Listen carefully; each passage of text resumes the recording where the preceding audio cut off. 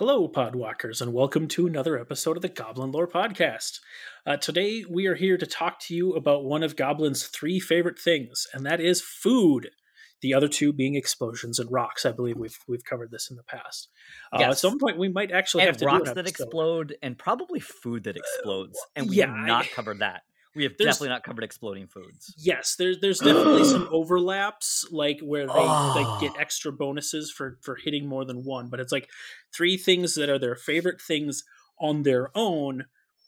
Add in other elements, and it just makes it more of a bonus. We're talking food tonight, which is great because my brain already went like left field. But have you ever seen I watch a lot of cooking shows. And like this happened a while ago. It was a phenomenon on TV for a while where like imposter cakes or food that looks like other food that really messes with your mind. Like you I've cut heard into about it. this. Yeah, so like it's like imposter foods would be like it looks like a steak, but when you cut into it, it's a cake. And for a while, it was that joke of like, you don't know what food is because there were so many videos going around and people cutting into things that like look straight up like a real object or like a person or an animal, and then it's a cake inside. But I feel like this is how goblins would cook, like, right? Like the hybrid between rocks and food, maybe actually isn't that. Like, it's just that they make their food to also look like items so other people don't steal them. There may be some goblin, maybe the blue goblins. I suspect a lot of the more mono red goblins don't have the patience for that. No, I'm thinking we're talking the artificers or at least the I could goblins. see that. Yeah, they're doing this. So speaking of goblins, why don't we introduce ourselves? I'm Alex Newman, found on Twitter sometimes, but not really right now, at Mel_Chronicler. My pronouns are he, him. Hobbs? And I'm Hobbskew. I can be found on Twitter at Hobbskew, and my pronouns are he, him. So thanks, Hobbs. That was probably the greatest intro to an episode of this cast we've ever had. So I appreciate the real goblin energy that you're bringing to it tonight. So like I said, we're talking about food, which longtime listeners will know means we're talking about the color pie of food. If you're not a longtime listener, welcome. We're weird. And this is a great example of it. We have fun. Yeah. Or if you found us the last couple of weeks when we were talking about representation on Kamigawa and also mind control stories and difficulties with them. Yeah. Well, now we're going to talk food. Yeah. We're talking about more serious things. Still joking and having a good time, which is kind of what we want to do. Definitely. Definitely also more giving serious gravity to the topic. Yeah, but exactly. Tonight, we're no not gravity. Talking, no serious. Well, I mean, we are talking serious. We are seriously talking about food tonight. So we've done this a lot. This is definitely our longest running series, despite the fact that I'm sure our Goblin Profiles was our first series and intended to be like our biggest, like pillar, or flag stone. There's words there. I'm losing the right one, so I'm using the half right ones, or just keep using enough of them. Yes, or that's so you either find the right one or you find enough wrong ones. Yeah, English is great. We have lots of words that mean similar things, so we can just kind of keep riffing on that. Anyway, so the color pie of food is a topic that was brought to by, and I should have these things prepared, and I don't. One of our patrons, whose name is escaping me, Zach Swap. Thank you very much. Yep. Way back at, I want to say it was like episode 40 or something. Like it was early in the cast because, God, we've had a lot of episodes now. Anyway, this is episode 140. Wow. So it was about 100 episodes ago. I don't think it was exactly, but it was thereabouts. And he asked us to talk about the color pie of sauces. And so we had a lot of fun. Oh, here we go. I just found it. It was episode 53. It was a lot of fun. We enjoyed it. I kind of accidentally built like a structure for this because that was the only way I had any ability to prepare for that episode. And then we realized this was a thing that we could continue to apply to other types of food and continue to develop because we're definitely still working on it. And I will warn you, we will definitely talk about food tonight, but I think unlike, to be honest, like our more recent episodes of this, there will be fewer particular foods we're talking about, and it'll probably be more philosophy talk. But that's fun. Like that's part of what we have fun about with this. Yeah, as I say, so for people that are new, if you want to go back and listen, this is actually, as Alex said, it's our longest running kind of, well, besides the profiles of goblins, is our longest running kind of consistent topic we've done, to the point where we've refined the color pie and talked about everything from the differences between color pie of the ingredients to color pie of the preparation. On the last time we did this for Thanksgiving, we talked about hybrid mana and what that would, how that functions game wise. And it's not just the fact that it's two colors, but what hybrid means versus, red, black. So we've done a lot with this topic, and it's always fun for us to look at different ways to think of these magic concepts. And this is also just personally one of Alex and I's favorites, because we both like to eat a lot. Yes. And we like to cook, and that's the thing we've talked about too. And actually, if my very quick napkin math / Control F in our Goblin Lore Planner document is correct, the Goblin profiles we definitely started earlier, but we have done more Color Pie of Food episodes. It helps that it's a thing we've done consistently, and it wasn't something that we forgot to do for a year and a half. But I digress. And there's more foods than legendary goblins. There is. There's a lot more food. I need to close. So before we get too far into this actual topic, I want to make sure that we are thanking some people. Yes. So let's start out first by thanking the Grinding Coffee Company, since we are on a food topic, and coffee is definitely a food group for me. We want to throw a shout out to them. So they support us, help us with our giveaways, help us with just spreading the word. They're very supportive of mental health. They're just supportive of gamers in general. So they're a minority-owned LGBT ran coffee company that really specializes in branding towards gamers and supporting gamers with codes. If you go over to our Goblin Lore podcast, you can click on our link and you can get a discount on your coffee. And we love them.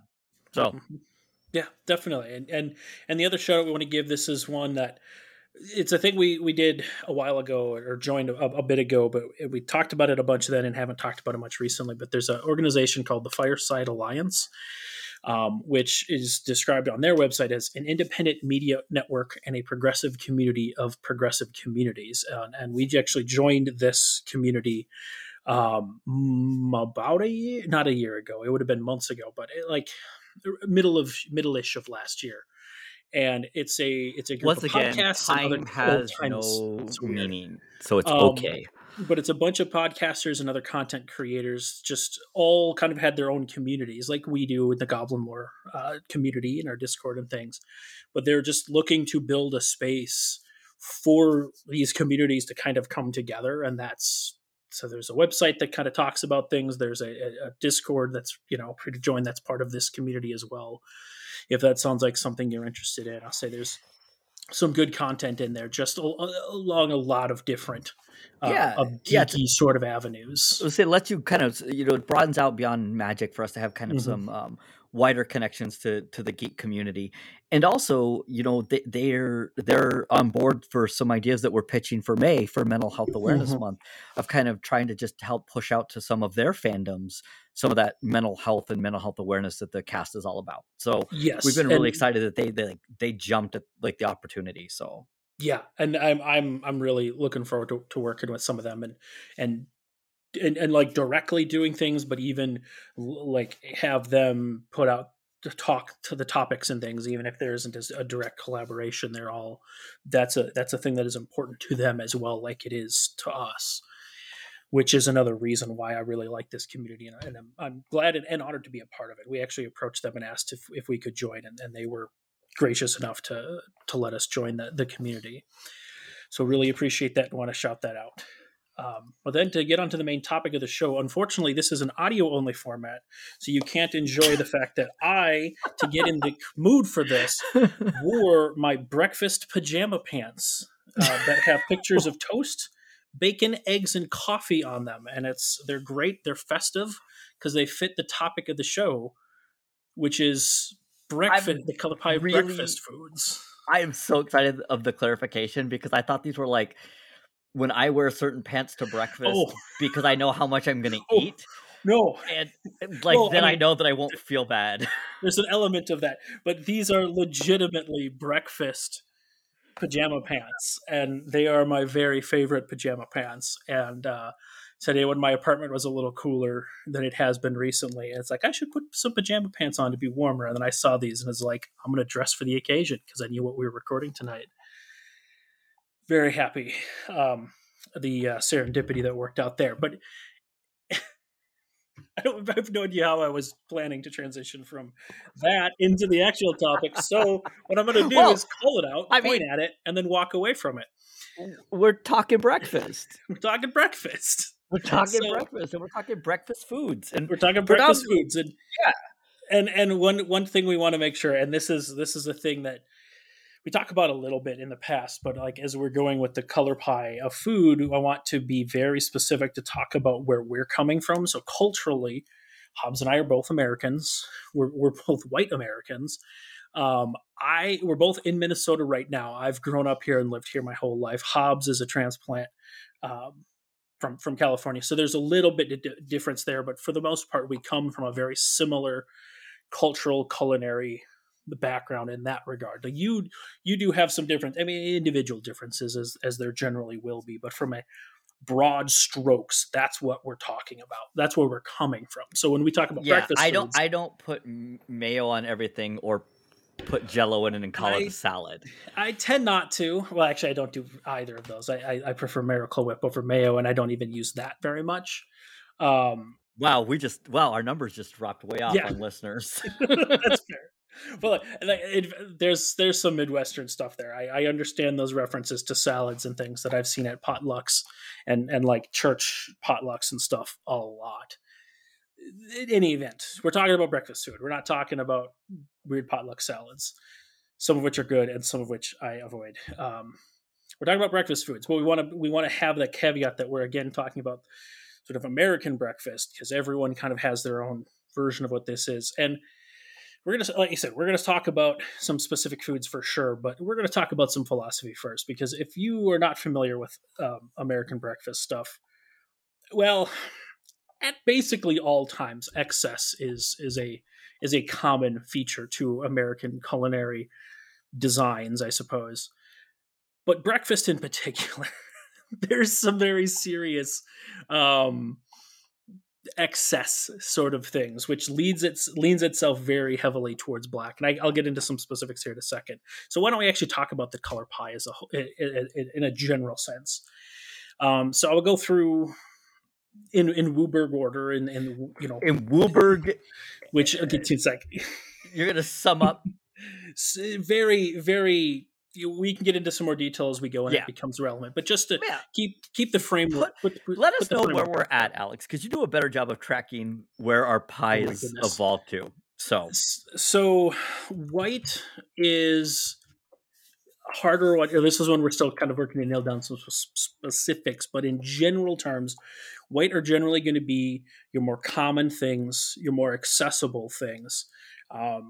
Like ketchup, when we talked about sauces, what ketchup was in American culture again, very white. You get ketchup everywhere. It's kind of also very white if you want to talk about white Americans as well.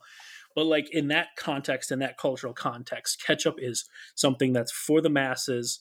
It's generally a consistent thing. There are different brands that have different ketchups, but the difference between them is much smaller than the difference between various kinds of, I don't know, mustards and other things. So it's a relatively accessible. Actually, ketchup's a very accessible thing. We're talking about. I think we talked about like fast food at one point. McDonald's is a well, we very talked white about like consistency and like what you're consistency. gonna get, kind of like Exactly. idea. Like we've talked a lot about like everything that we usually talk about with white could have other versions, but we're kind of talking about maybe the base that you know what you're gonna get. A lot of times some comfort foods, even like a grilled cheese sandwich, just that's like typical, maybe just bread, butter, cheese. Like it's just kind of that simplicity might have those white elements to it. We've talked And about it. there's some community Yeah. element. Yep. Yes. But that's I also want to make this caveat, which I think I make every time, and if I don't, I that's too bad. Like I would like to make this. There's nothing wrong with white. This can be good. There is good things. It's just like I'm not even talking down about like McDonald's. Is it the best quality food? No, but that's not what it's about. It's a consistent thing. It's an easy thing. It's an accessible thing. And if those are what you want, it's good at those. If you want something that's better, if you want something that's different, then you go somewhere else, and that's fine too. We don't want to make any judgments about food and things here. We're not trying to make qualitative this is good or bad judgments. We're just trying to say kind of where does this fit in the color pie? Use that color pie philosophy to sort of examine how we eat, what we eat, and things like that. So saying white is the stuff that's more for the masses and accessible is just this is kind of where it fits. So then to not get drug too long sitting in one place. Blue tends to be more technical. Blue is like sauces in particular are things where it's like these are much more technical. Worcestershire sauce. How close was I even in saying that? This is Worcestershire. Worcestershire. Like, this would be like, you don't. It's not that you don't have like the Cheshire. Like if you see the city in Massachusetts, it's Worcester, Massachusetts. It's a similar idea. It looks like Worcester. So when we did our color pie of sauces, you taught me that was created by chemists, and it's like that feels like quintessential blue. That like if chemists make this, probably blue. Generally, these are going to be things where you are trying to not necessarily hide, but you are manufacturing what you're doing, so it doesn't resemble the natural ingredients that you use to get there. Then I think there's more experimentation, how that may fit in other things. Yeah, blue. We also talked about like blue could be kind of the technique. So we've talked about gastronomy techniques that you might use. That's right. That's a very blue school of cooking. Of cooking, but it's also done in a way to kind of like enhance flavors. Yes, I should say in a very scientific manner. Yes, it's very blue culinary school as opposed to specifically cooking. I'm using that as sort of a catch-all term, and that's a whole other thing. But like if we talk about like when we get to green, we'll talk a little bit more about like the natural ingredient. Blue techniques would be about, well, how do you use the science to bring that about with maybe other flavors or other techniques? So I was watching a show last night, and they were using baking powder and a liquid to do a quicker way to tenderize meat. To like it breaks apart the proteins enough that you can get the other flavors into the meat if you don't have as much time. So you are using things like baking powder or other flavors or ingredients, marinades, to actually change the chemistry of the main ingredient. So it's you're actually using the ingredients to do that. There was a cooking show I was watching where this restaurant, they were using some of the gastronomy things and just some other techniques. And I want to say it was a sous vide or something. It's like a water bath sort of thing. Yeah, sous vide. Water bath. Chicken. Keep it at constant temperature. Well, and the way they cooked it, the texture of it felt like it was raw chicken when it was fully cooked and fully safe, and there's no issues of salmonella, but like it created a very different texture to what you would get from traditional cooking methods. And it's like that is kind of a blue, at least there's some blue in that pursuit to say I want to do this in a different way that we haven't been able to do it before. Use technology and science to do something different with the food. So then black. Black is the easiest to sum up. Black is flavor at all costs. And we'll be talking about that a lot when we get to the actual foods here for American breakfast food. But flavor at all costs tends to be, gravy is my favorite go-to, because you're going to take like not even the drippings from this piece of meat are going to escape. You're putting that right back into this sauce that's going to be rich, and it's going to be thick, and it's going to be delicious, and you kind of don't care what the consequences of it are. So, and we have a lot of that, so we'll get into some details of that later. Green, we've kind of talked about already. Green kind of pairs well with blue as the opposite.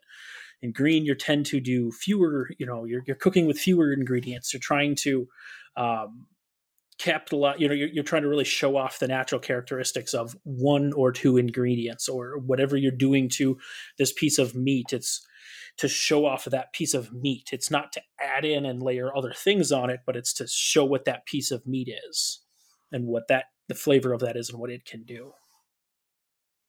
Yep.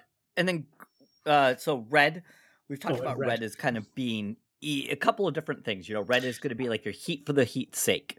So yes. You're not necessarily doing it for flavor. You're doing it to punch somebody in the face. You're just going to kick the heat up.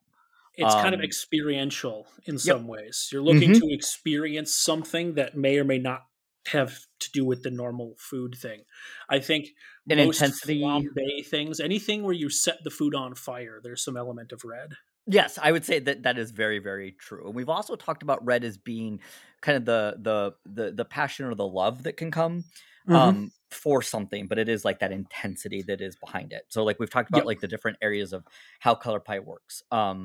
And I will also say too, we talked about this idea of like just throwing together whatever you have in the house. Yes, and I think that's kind of a red element too. Is there's from sort of a meta level of there's a spontaneity to red where it's kind of like, I'm hungry, I'm going to eat whatever I have and prepare it with whatever I happen to have. And there's a little bit of red in that. Have I told you? I may have told you this story. I told someone about it this week, so I was just thinking about it. About the time when I've learned how to make grilled cheese with oil instead of butter. No. Okay. No. So this was a time when I wanted to make a grilled cheese sandwich and I didn't have any butter. And so I'm thinking about it and applying the knowledge that I have. I know that you put the butter on there so that, at least in part, so the bread doesn't burn. So it's a way to like heat the sandwich and cook it without burning the bread. And it's like, well, oil can do that too. I know oil does that for your frying things. You can use butter or oil. They both will serve that purpose for like a stir fry or whatever it is you're putting on a pan. So I experimented. My first sandwich that I tried, I think I cooked 3 sandwiches that day to get it figured out. The first one was awful because I put too much oil on the pan and it soaked into the bread and it was soggy and oily. It was not good. And I tried cooking it longer to cook it off, and that only let it soak in more. It was awful. The second one was better, but then eventually I learned my technique was I found I have a smaller pan that not like a super small egg pan, but it's just a little bit bigger than that. And I've found if I just barely covered put just enough oil in there so it almost didn't cover it all. So it's just barely didn't cover it all. I put the bread down, immediately flip it, just like 1 second flip it. So that a little bit of oil would catch the bread, but it wouldn't sit and soak it all in on one side. And that divided it up perfectly so that both sides would toast, and like not even toast, like that at that point the sandwich comes out almost deep fried because there's literal oil on the outside of it that you're cooking. It was good. It was weird. So as you were telling the story, yeah, it made me like say this, like this came out of that necessity of what you had around, right? Like you really wanted this, you got it in your mindset, which still feels very red, like, and you decide you wanted it and you had to deal with what you did. I'm now thinking back to like all these discussions I've seen people have about how did people discover that certain foods are edible? Like which mushrooms you eat versus you don't. And it feels like there might be an element of red or like food that people are like very weird to go together, right? Like one of these is going to be a breakfast food, actually. Chicken and waffles. Yeah, like, let's just get started right there. Even. Chicken and waffles. Who decided that those two things were going to pair together? I mean, there may be a historical reason. That's where we talked about with white, sometimes the community. Maybe there is. But I'm picturing somebody that just had chickens and waffles around. And we're like, yeah, you know what? I'm hungry. I need something more. I don't have any bacon. But I mean, there's also like the thing where it could be just both happen to be available and you put them together. Like that's how potato chips were invented. But I am now thinking that's like there's tons of things that I've always heard people discuss about, like how did people discover that you could do this or that you could eat this or that it was safe? Like, I think there's certain fish that have to be cooked just right or like they can make you violently ill. Like well, there's the whole like lutefisk thing. Are you familiar with that? I mean, familiar being Roughly. relative. Okay, so lutefisk for people who are like not in basically Minnesota or the Midwest Well, is or and Scandinavian. and Scandinavia, but from and this I may be wrong, but from what I've heard, and this was from kind of a food history course thing I took, it's Scandinavian in origin, but it was a scarcity food that culturally was brought over by immigrants here, and it still exists. But now that there isn't food scarcity, like it isn't really that big over there. Like it's not. It was this particular food and I may be wrong on that, but from what I learned in this course I think it was a great courses that I took was talking about lutefisk specifically as an example of this phenomena where there wasn't enough food. There was a famine or something exactly, but there was not enough food, and so people learn that there's this really really bony fish, and if you soak it in lye In long lie. enough, In like lie. I'm looking this up right now. yeah, it, that it will break down the bones into like a more gelatinous thing that you can actually eat.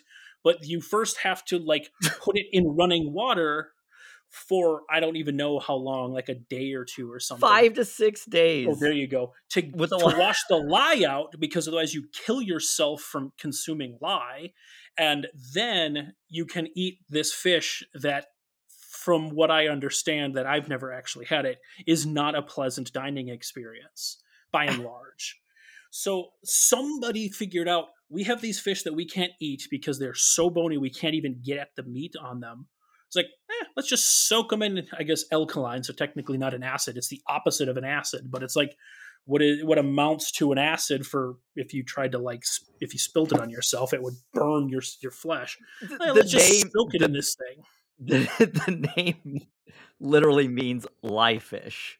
Yeah, and but now people eat that still, at least here, and maybe Yeah. they do in Scandinavia as well. But like that's where it came from because that was a thing that Yeah. someone had to figure out how to do, and some Or people culturally still carry that. like I always wonder, like, did they just drop it in some maybe? I don't know. I I don't know, But yeah, but yeah, that's red. That's red. Okay, great. that's right. So anyway, chicken and waffles, Hobbs. You want to kick it off with that? No, we haven't done green. We got to get through Oh this. yeah, that's right. We Green. got Well, one color I left. I got out of order and talked about green a little bit, but if you had more that you wanted to say there, No, that's good. That was it. natural ingredients. Yeah. They tend to have fewer things. I think Yep. there it tends to be about centralizing that ingredient.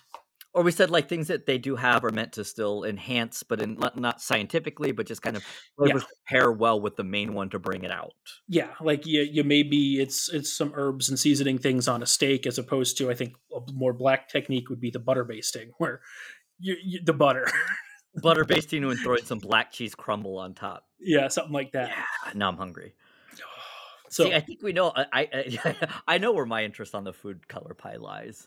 yeah, So breakfast foods. So we talked about this kind of. I mentioned chicken and waffles. So chicken and waffles is kind of combining waffles, one of my favorite just all time breakfast foods, with fried chicken. Which is not typically a breakfast food for me. yeah.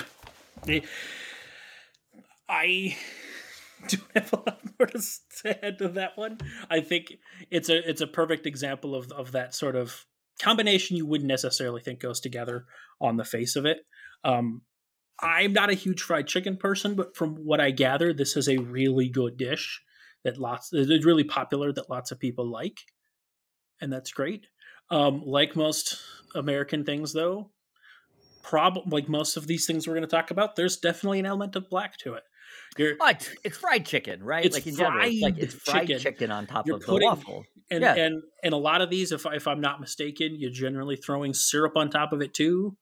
Yeah, I mean, yeah. Generally, it is. Like I said, there's a lot of debate about where this came from. That's why this is kind of a cool. I love looking at kind of the origin of food because I think they kind of talk about it maybe as even coming up with like Dutch settlers versus places first serving it, maybe a Harlem restaurant, and I know that there's some kind of elements to their the South kind of saying that they have kind of the claim to it, but like it is still just like, I don't know how it came about, but like it literally is fried chicken and waffles together.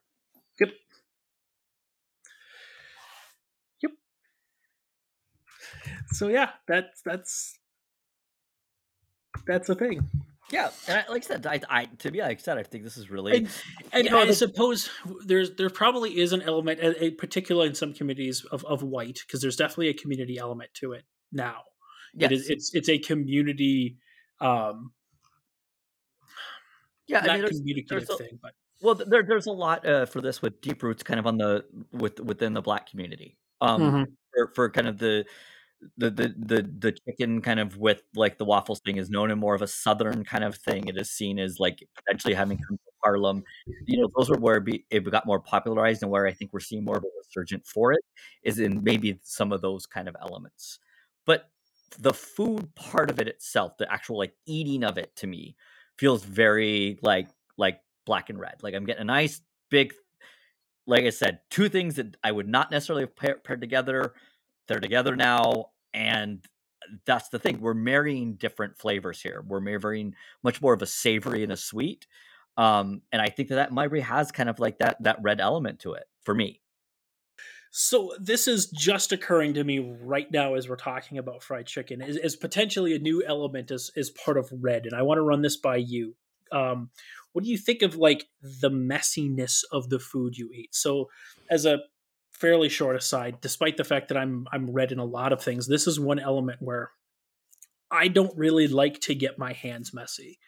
And so there's food like, by and large, fried chicken is a thing I don't eat a lot because some of it you kind of have to get in and dig into it, and food you do that, like, I kind of have a minus grade in my head. There's a spectrum of how messy and hard it is to eat, like crab legs, for example, is a more difficult food to eat compared to how much I actually enjoy it. And fried chicken ends up on the wrong side of that sort of spectrum for me sometimes. That's an interesting divide, because I think of that when it comes to something like wings. I don't actually Mhm. like wings that much, and I think the flavors are things I would probably enjoy. I just don't want to spend that much effort for getting a little bit of chicken meat. Yeah, and maybe this is a thing to think about and revisit later. But my first impulse is to say that red is the color that probably doesn't mind getting messy as much. Maybe red green or something that doesn't mind getting messy to get at their food, as kind of that same experience thing where red doesn't mind that as part of the experience. I think I like that. I could see that. Like that to me makes sense. Like, lobster bakes with a bib on because butter is flying everywhere. Like, I Yeah. could totally see that. It's kind of part of the doing it, piece Yes. to it, and that's like the eating it is not just Mm, about that.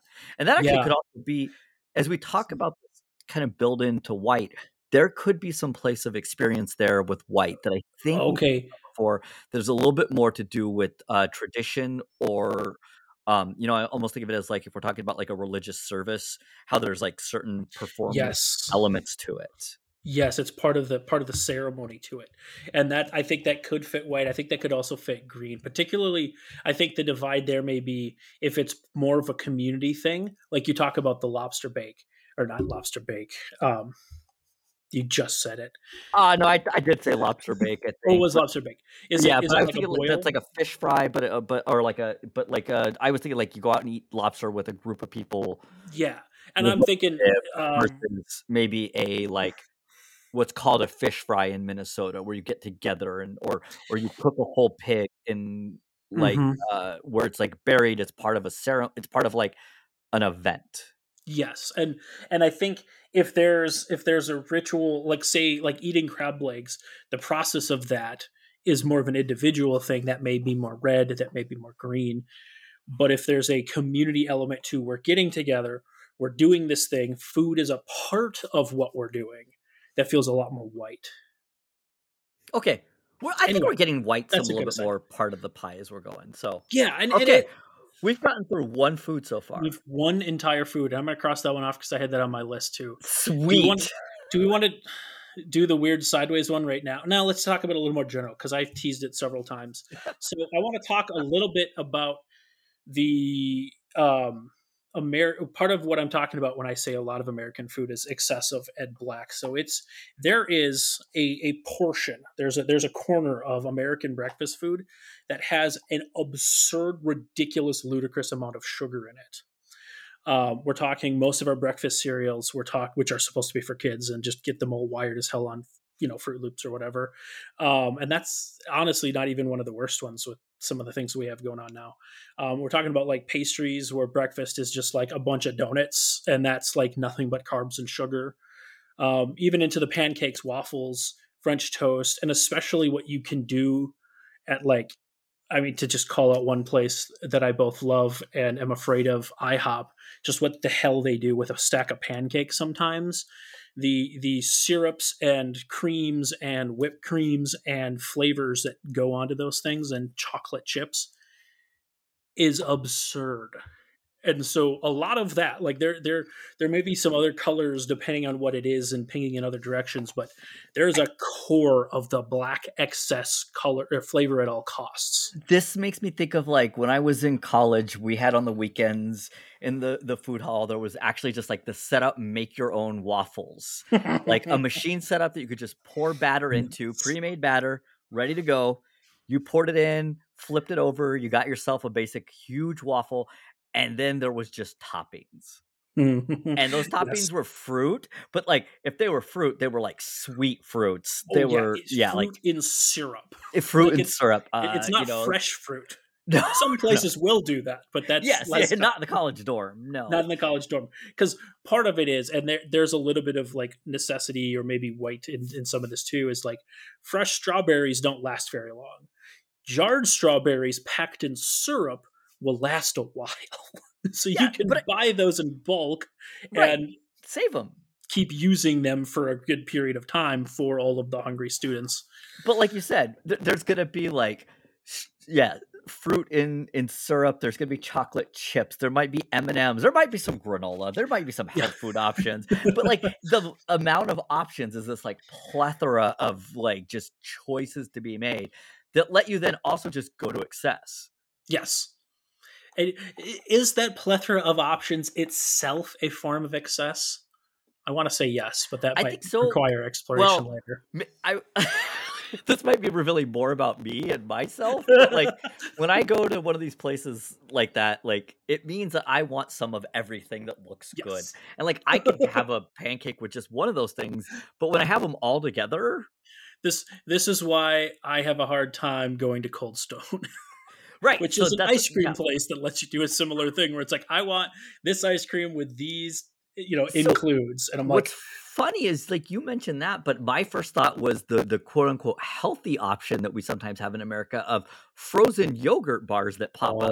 Except you then have to pay by weight. And let me tell you, yes, it always weighs more than I'm planning on it weighing because I mix like a bunch of like frozen yogurt in, and then I go over and put toppings on. Yeah, and then you're like, and I gotta get some Oreos and some gummy bears and some whipped cream. It's a fruit, so I don't feel guilty. Yeah, and some raspberries on top to make people think I make good choices. So like to me, these are the types of things that when I really think of like that excess piece that but like you said, sugars. Like we eat a lot more donuts, or people talk about like the difference in maybe getting a scone in America versus even getting a scone somewhere like Britain. Is that like we make them sickly sweet to the point that it's like and then and that is more or less the case for some of these. Like your pancakes, your waffles, your French toast don't necessarily have to be that, and aren't always. But they are very much vehicles for that excess sometimes, where it's like, all right, I'm going to put some syrup on this. That's not bad. Or like one time, a long time ago, when I used to make pancakes a lot, or no, waffles, because actually I busted out my waffle iron this weekend. I'm not sure if I told you. It's been 15 years since I used the thing, and I made a mess, but it was glorious. But what I like as you do when you did a waffle maker. Well, exactly. I mean, and also we're talking, red chef here, but to go back to fairly good choices, like years ago I was playing around with extracts, so I made waffles and I found a good mix, and I have no idea what that was, so I have to rediscover it now, where I use pineapple, coconut, and orange extract, and then not pineapple, coconut, orange, and banana, extracts. And then instead of syrup, I do like whipped cream, which if you don't go ridiculous isn't too bad, and then crushed pineapple. And like that's my pina colada waffle, which by the way, I noticed I did mention included orange because my version of a pina colada was always from Orange Julius, so that's a whole other thing going back to just me as a kid and what we did. But so like that was really good and actually not terrible in the way that we're talking about here. So that Well, gets away from some of that. And French toast is however, a similar thing. you brought up something interesting in that discussion, Yeah. which is extracts. Yes. So extracts, It's more we have not really had a chance to talk about them. I mean, they haven't really come up with anything else that we've been talking about. Baking, they come up more because they're often used to give you burst of flavor without using a ton of a natural ingredient. So they're like the most blue thing ever. I mean, they talk about this on so many cooking shows that like you need to be very careful if you're using extracts because a little goes a very long way. And the idea is because you don't really want to be adding a ton of like, say, liquid to something to be able to get your citrus flavor in. You know, this is why you also use like the zest of an orange. But the other way to do it is to use an extract, which is a highly concentrated, like chemical version of it. You know, if people don't know this, vanilla extract. Do you want to know how to? Do you know how to make vanilla extract, Alex? I don't. This is literally what you could do if you want to make it yourself. You need a clear bottle of alcohol. So some sort of a clear alcohol, not a ton of flavor in them, like a vodka. You can also use things like, you know, like Everclear. I mean, like but you need like a grain alcohol that is a clear liquid, and you soak a vanilla bean in it for like a month in like a dark place. But that's literally what extract is. It is pulling that flavor in a way that then you're pairing it with something that is more neutral, but is not like it is a scientific process of like breaking down all of that flavor into the vanilla and then giving you kind of a thing that you can use to mimic the flavor of the vanilla, but make it go a lot further. Yeah. I mean, that's so actually kind of what artificial sweeteners are. This is a whole thing that God Lord, this is a rabbit hole. But like the artificial sweeteners in like diet pop are like many of them are hundreds or thousands of times sweeter than sugar, and that's why they're diet, because you include so much less of them than actual sugar. Yeah. So like it just made me think as we were talking about extract with use for baking, because a lot of our baked things are baked goods. It's like you don't want too much. You know, you want to get that flavor in, but you don't want to be adding like liquid to a baked good because it's much more of a science necessarily to it. And so extracts is a clear way to see how blue can be brought into these. Yeah, that's a side tangent from breakfast foods. It's just the first time it's ever come up. That's good. It's a good tangent. I'm glad I decided to tangent myself, and then we could tangent off of that tangent and then come back. We have more breakfast foods to discuss? I do have more breakfast foods to discuss. So one other general thing is there are some particular dishes. Chicken and waffles is one. I have a couple others that we'll talk about, but a lot of American breakfast stuff is kind of boils down to the same handful of things. And you get like platters of these foods, or maybe you'll do like an omelet or things. It's generally your grains like bread or muffins or pancakes, and then like hash browns, and then some breakfast protein and eggs. And it's weird, like all of our breakfast protein, I've been thinking about this recently, is basically all pig. Yeah, breakfast it's sausage, bacon, and ham. I don't know why we just looked at a pig and said that's breakfast, and then a cow is like, you aren't. But that's apparently what Americans did. But not pork, I suppose. So it's like some portion of you are breakfast, like a lot of you, but not all of you are breakfast. And then like looked at the next animals and was like, all of y'all get in line for lunch and dinner. Yeah, yes, but that's a really good point. Like I was thinking through platters was my next thing, which actually even translates to the full English breakfast. So that is where there's some kind of similarities between American, but it was like I feel like America takes it to once again either a more extreme level or just we add a lot of sugar and stuff to it. You get your Grand Slams. Like we're talking, there's very specifically Denny's because, oh God. But a full English breakfast, where people don't know, is like tomatoes, eggs, mushrooms, ham, beans, sausage, and often like baked beans or a form of beans, and then Yeah. then honestly, what I would consider the full would be you would get some sort of blood pudding. So Right. that's where Right. we get into the weirder kind of things. But the idea is like it's some of everything. Yeah. That kind of just like, but a lot of you said Yes. like a lot of American places, if you go to the breakfast menu, it is some form of these where you get to personalize them, but they all kind of have similar elements. Yes, that's a very common thing.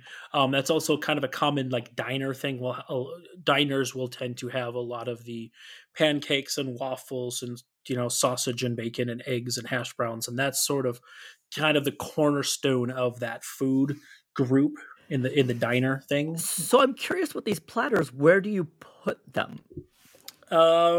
There's definitely culturally there's a lot of white because it's very common touchstones in our culture. Like there is just about anywhere in the country you go to, a place that's going to serve breakfast, you can get like bacon and eggs. That's just going to be a thing. Honestly, there's a lot of green in that too because most of those, at least those portions of it, the protein is just the protein. I guess sausage is its own thing, but like bacon, ham, eggs, even hash browns, that's a chopped up potato that you fry. There Yeah, is yeah, not a yeah. ton of processing to it. Yep. I would say it all kind of depends on what you do with it. Like just because of who we are, our portions tend to be more excessive. So you might get kind of an abs in there from portion size, but from the actual cooking of the particular items, it's maybe more white, more green, depending on the Cool. specifics. Yeah, I can see this. So I had another one that is very much something that I like. I actually am almost willing to go out on a limb and give this a monocolor for this Oh, just the black because I think it is the most indulgent thing ever. yeah. So chicken fried steak. So if people don't know, this is Yes. steak that has been breaded and fried. Chicken fried steak with eggs, and oftentimes you get them at like a diner. They're going to come with pancakes too. Oh, and it comes with a country With gravy. well, and that was the last thing I was going to element. You know, we've talked about gravy as like our clear example. This is a fried steak. So, Yes. Yeah, it's because first of all, it's fried. already a steak. It's fried, and then you pour gravy on top of it, like a nice white, just like lard is my guess. Usually some flour and water. Just like Yeah. it's all it is. It is flavor. It really is flavor too. And I will Yes. tell you, Oh, I would. Oh God, love 20-year-old Hobbs would chicken eat fried like an steak. entire this in one setting. Um, but like that to me, I don't even know where else I would put that. Yeah, that's very black. You're right, and I don't think you could do anything else with it. There's nothing green about it. There's nothing even really blue about it. Even though you're doing a lot of work to these ingredients, you're not like trying to bring out something new. You're not trying to experiment and do other, present them in different ways. Just like no, more fat, more More flavor. flavor. Right. And it's not like a red that it's an experience necessarily or even an intensity. It's not even an intense Yeah, flavor, the right? the Like there's closest, yeah, it's the not the meant to punch you in the closest face. to any other color is simply culturally there's some element of white, but even that I More think is comfort. less.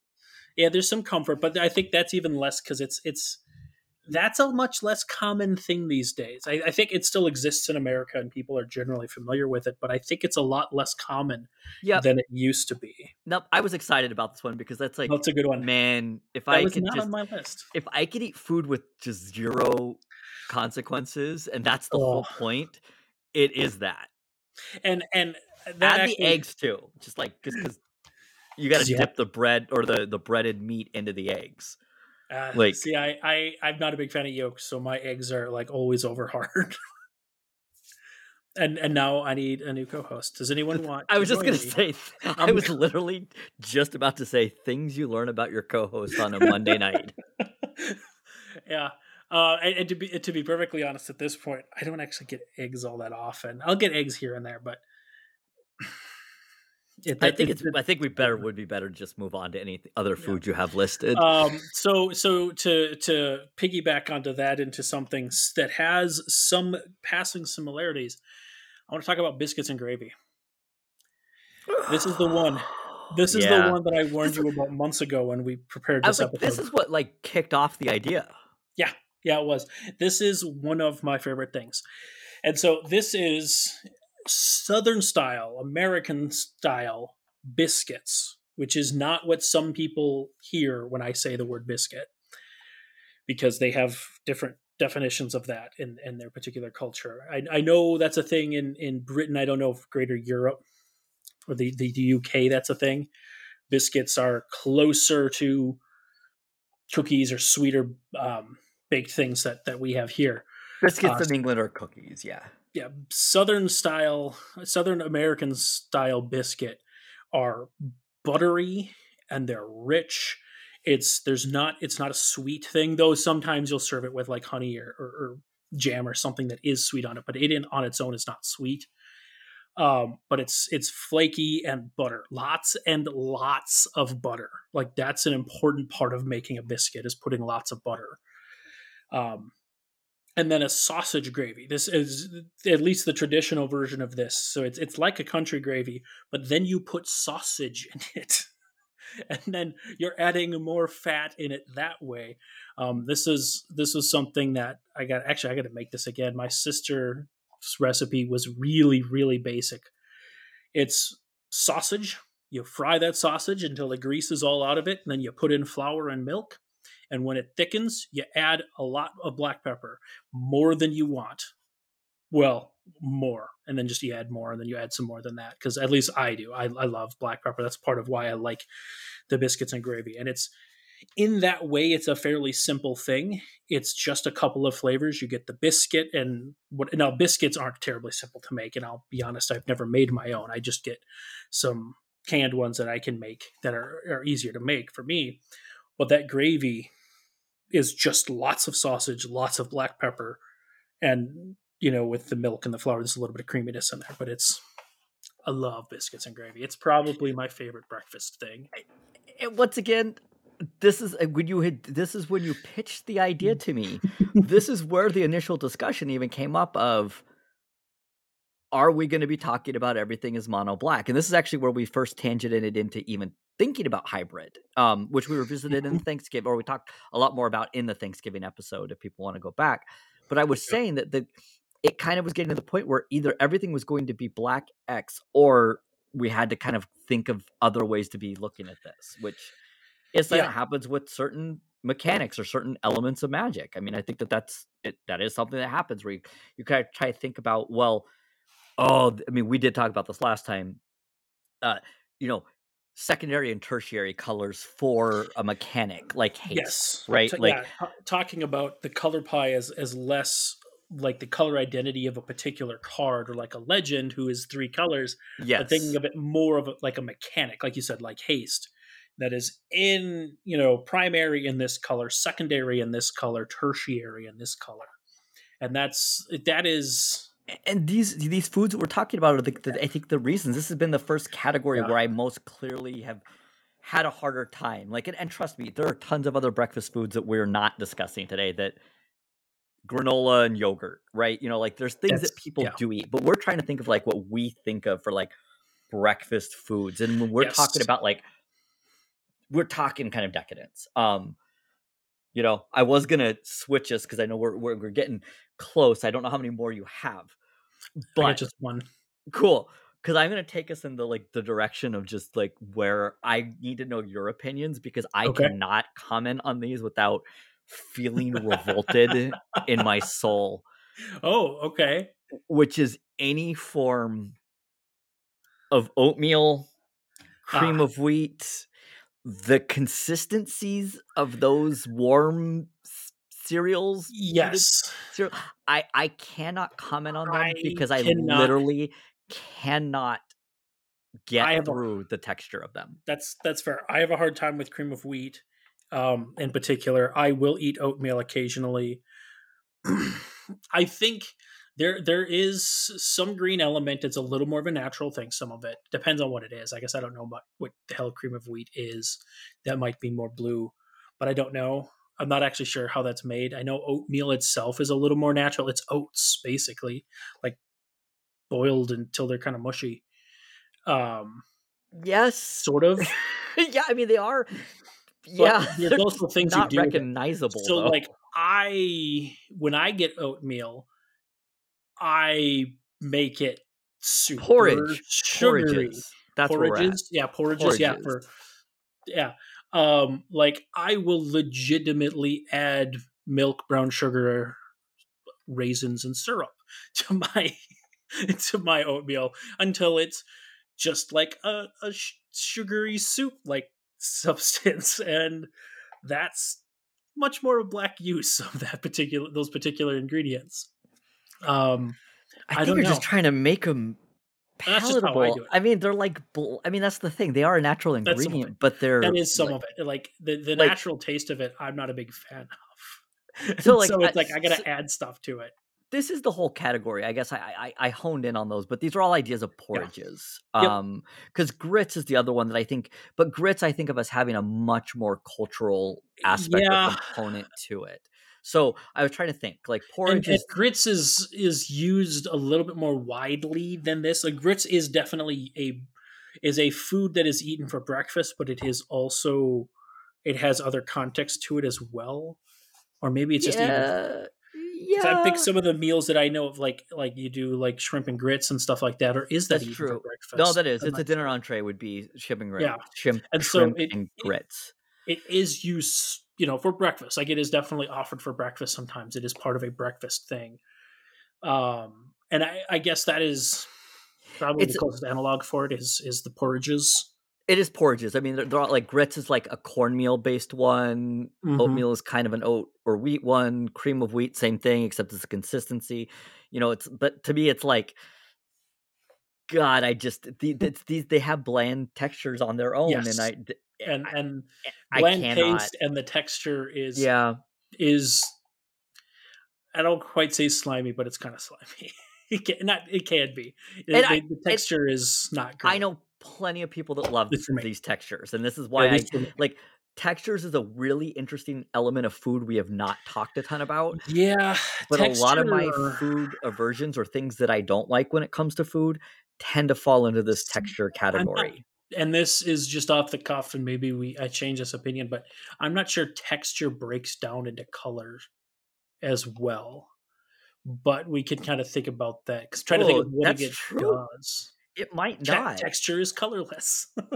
Yeah, colorless. We got there, right? Like, that is it's a very good point. So does that make oatmeal colorless? We're just gonna call it colorless and walk away. I mean, it's kind of like looking at a bowl of oatmeal feels pretty colorless to me. I mean, it's about the same color as the old Borders, I guess. And that's our show for today. You can find the host on Twitter. HobbsQ can be found at HobbsQ, and Alex Newman can be found at Mel_chronicler. Send any questions, comments, thoughts, hopes, and dreams to @GoblinLorePod on Twitter, or email us at goblinlorepodcast@gmail.com. If you want to support your friendly neighborhood gobslugs, the cast can be found at patreon.com/goblinlorepod. Opening and closing music by Vindergotten, who can be found on Twitter at Vindergotten, or online at vindergotten.bandcamp.com. Logo art by Steven Raphael, who can be found on Twitter at Steve Raffle. Goblin Lore is proud to be presented by Hipsters of the Coast as part of their growing Vorthos content, as well as magic content of all kinds. Check them out on Twitter at HipstersMTG, or online at hipstersofthecoast.com. Thank you all for listening, and remember, goblins, like snowflakes, are only dangerous in numbers.